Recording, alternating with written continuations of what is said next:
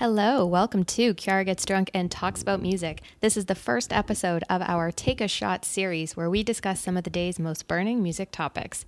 Sometimes it'll just be me on the mic. I'm Kiara, in case you're joining us for the first time today. And sometimes it'll be me and a guest or two. But the most important thing is that we're bringing you music content in a short and sweet, digestible format. And don't worry, our regular format album discussions aren't going anywhere yet. Today, it's just me, so let's get into it. Now, I feel like right off the bat, I have to make it very clear to the listeners that while this series is called Take a Shot, I don't think there's going to be any shots actually being taken. I find that to be maybe a bit of a dangerous endeavor for, a 15-minute episode. I was like, I don't want to pressure anybody into taking a million shots. So I am actually nursing a sweet bottle of water right now. Got to stay hydrated, got to take care of yourself, got to be healthy. Even though we're a podcast that likes booze, and I am a huge fan of booze myself, it is okay to take a breather every once in a while. Everything in moderation.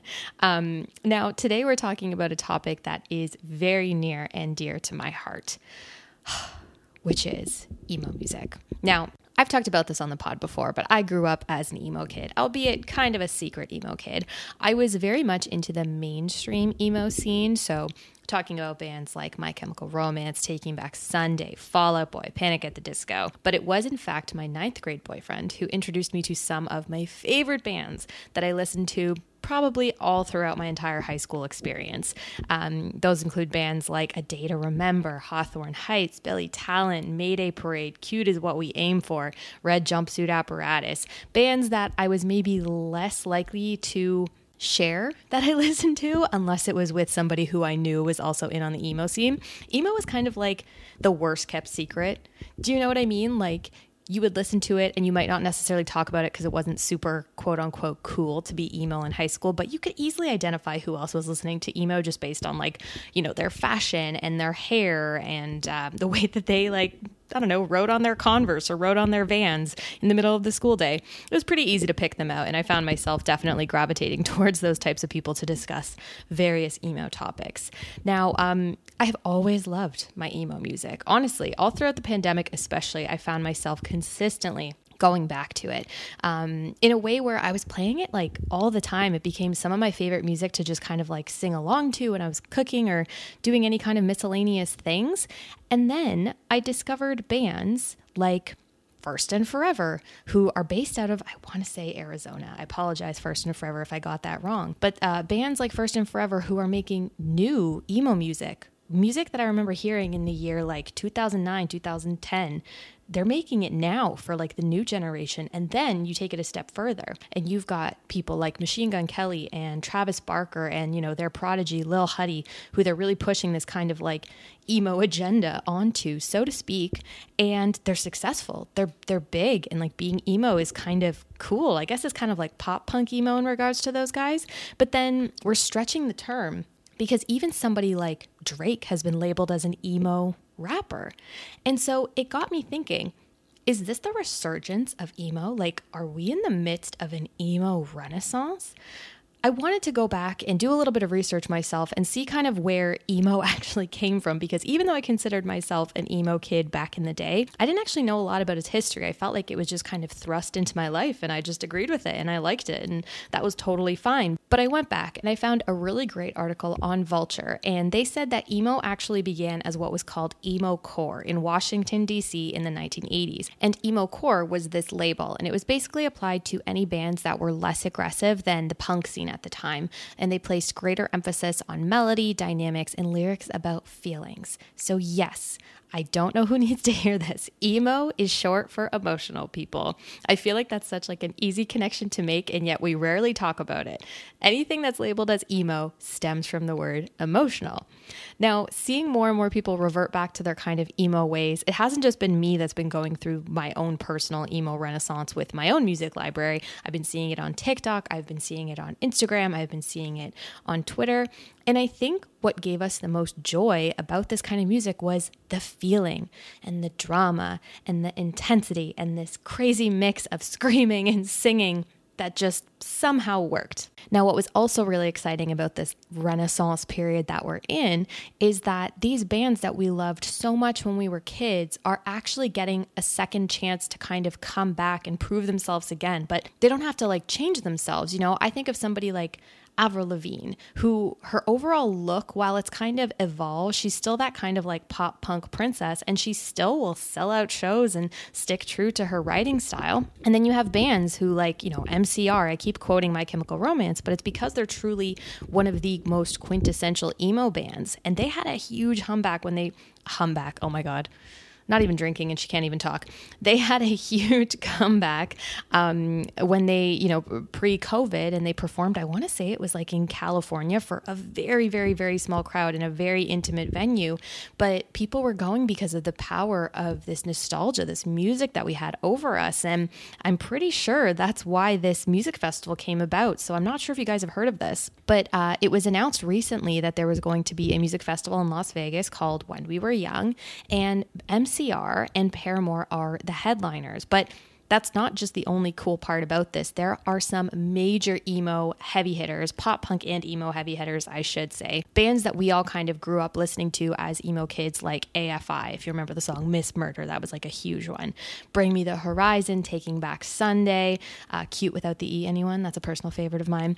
Dashboard Confessional, Boys Like Girls, A Day to Remember the Maine, Mayday Parade, Bright Eyes, Jimmy Eat World, Avril Lavigne, the Ontario Princess in the flesh, and so many more. And I remember seeing this lineup and being like, oh my God, if you had told my 14, 15-year-old self that this would be happening when I was 28 and had disposable income and the ability to go and see bands, I probably would have lost my mind, because it's truly a collection of some of the bands who, not that they have faded so much in the background, but they were such a big part of our lives, and then they kind of went away because that idea of that music just became less and less, I guess, appealing to the younger generation. I think we lost some of our emo bands when, more alternative genres took the forefront and things like that, which by no means is a bad thing. Music is constantly evolving, but it was pretty incredible to see all these names lined up next to each other. And man, I wish I could get there, and who knows, maybe I will, right? Every day is a new adventure, a new possibility. Maybe I will end up in Vegas to see some of my favorite bands play again. Now, a big part of, I think, what I wanted to talk about today, too, as part of this emo renaissance was, like, what makes it so special? What do we, as these kind of former and current emo kids, like about this music that makes us connect to it so deeply? And I kind of put together a short list from my perspective in terms of what I find really exciting about emo music and why I fell in love with it as, just another 13-year-old, 14-year-old girl in Toronto, Canada. So first of all, for me, what brings me so much joy in a great emo tune is the drama. So having a front woman or a front man who gives it absolutely everything and just screams it out and loses their voice essentially every single song. So I'm talking Gerard Way from MCR, Oliver Sykes from Bring Me the Horizon, George Pettit from Alexisonfire, Hayley Williams from Paramore. These people who, like, it's almost like they get in the studio and they just like cut their heart out with a butter knife and leave it on the floor. Like, you hear a lot of pain, you hear a lot of rawness in their voice, and they're also very talented. Their vocal range has always been very impressive. They can fluctuate between, being able to sing a smooth ballad, but also be able to like rock it out. And I've always really loved that intensity about an emo song. Something that I also find really exciting about emo has to do with the song titles. I, probably like many of you, had MSN Messenger when I was growing up, and that was a perfect opportunity to share what you were listening to at the time, to also put, certain lyrics into your status or your away message or whatever it looked like, and I definitely did all of that. So I always liked a good lyric that you could throw into your MSN Messenger screen name, but also I loved a song title that had absolutely no relation to the song whatsoever. So a couple examples off the top of my head are like, Lying is the Most Fun a Girl Can Have Without Taking Her Clothes Off by Panic at the Disco. None of those words are ever uttered in the song. I don't get it. I Slept with Someone in Fall Out Boy, and all I got was this stupid song written about me. Also one from Fall Out Boy, another classic, never really mentioned in the song itself. Also, side tangent, a lot of these titles were extraordinarily long, and I feel like it was also like meant to not fit on your iPod screen. It was kind of like a fuck you to the big music companies. At least that's how I saw it. And I'm pretty sure Fall Out Boy has a song that says like, haha, this title will never fit on your stupid iPod screen or something like that. It was very cheeky and I enjoyed it. But another aspect that I liked in regards to the title of the song was when they included somebody's name in the title. And what jumps to mind for me is one of my favorite kind of emo songs ever from Mayday Parade, which is called Jamie All Over. Great example too would be in their song Miserable at Best. They talk about a girl named Katie. Check Yes Juliet is another one where just like singing about a girl. And can you imagine if your name was Juliet or Katie or Jamie and you were like going through this time being like, it was written about me. That's huge. And as somebody with a name that is mispronounced more often than not, I can tell you it's never happened to me, but a girl can dream. And the last aspect that I really enjoyed about the emo genre was having a funny, edgy, or super dramatic and sad music video. You guys know, if you've been listening to the podcast, I am a massive fan of music videos. I personally miss the days where I would just like get home from school, turn on Much Music, watch the 30 video countdown, and spend an hour and a half glued to the TV just like hoping that they were going to play like, I don't know, Mariana's Trench or like Headley or I don't know, MCR something. So I'm a big music video fan. I like when the bands go really over the top with their videos or just really stupid. There's something really funny about taking yourself super seriously in a song and then having this like hilarious music video to accompany it. So a couple of the ones that really stuck out to me. So I'm Not Okay by My Chemical Romance. It's kind of done in like this faux movie trailer type of way. And obviously the song I'm Not Okay is not a funny song, but the music video is done like this teen drama or teen comedy drama movie at a private school, and all the guys are just like, I don't know, getting into shit, and it's just a really funny video. Misery Business, on the other hand, is one that's a little bit more on the edgy side of the spectrum. So if you guys remember the video from Paramore, that's all about kind of like, I'm gonna say it's about tearing somebody else down, not that I condone that, but it's kind of about attacking the popular girl and seeing a popular girl for, a fake person that she really is. And so I think as emo girls, we might have identified with that a little bit, not being the cool girl necessarily, not being the pretty girl in school or whatever it might be. So I always appreciated that music video as well, even though I know it's taken a bit more of a hit, I would say, in recent years for its content. Miserable at Best by Mayday Parade, the one that talks about Katie Don't Cry, very sad music video. Very just, there's lots of snow, there's lots of dim lighting, there's lots of sad emo faces. It just brings me so much joy to watch that video.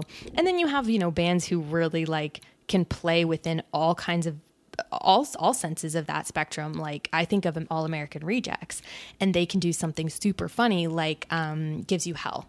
But then they can do something that's a little bit more meaningful, like Dirty Little Secret. Move Along is a little bit more cinematic. Sweat is definitely more cinematic. And then they have, oh my God, there's one, I can't remember what it's called. It's one of their newer singles that's like really dramatic. So I feel like having Tyson Ritter in the mix really mixes up just your general emo music videos. I do have a special mention though. One of my favorite music videos of all time, and it will continue to be one of my favorite music videos of all time. It actually really never leaves my YouTube app. Like when I go onto YouTube to like watch videos, it just like pops up. Like my YouTube's like, oh, you wanted to watch this again? And I'm like, sure, why not? I'm already here. And that would be Ghost of You by My Chemical Romance. And if you haven't watched the video, I would urge you to do so because it is done so well. Like it was directed well. The cinematography is beautiful. The costume design is beautiful. It's essentially the band and they're going off to war. It's like D-Day. It is wonderful. It is wonderfully done. Obviously, Gerard Way has my heart and soul, and he has had that since I was 14. So it's very exciting for me to watch. Now, when it comes to just like the emo genre in general, I think, as I mentioned before, that the nostalgia piece is huge. And what I've really liked about this emo renaissance is that I don't actually feel embarrassed about these songs anymore. I feel joy. I feel happiness that I'm able to like go out into the world, and like playing on my AirPods is My Chemical Romance, or it's The Main, or I don't know, somebody that I just haven't listened to in a long time, because it actually makes me feel good. It makes me feel like myself. And I hope that everybody else who's possibly experiencing this emo renaissance also feels that as well. Now, that brings us to the end of our Take a Shot episode 1. I hope you guys like this new format. I hope I didn't bore you by talking to you just the entire time, me over here. But it was great to talk emo today, even if it was not to anybody but myself. And again, I hope you enjoyed it. Please subscribe to the podcast. You can follow us on Instagram at Kiara Gets Drunk for more info. And until then, everybody, stay safe during the pandemic, and we will be back with more episodes soon.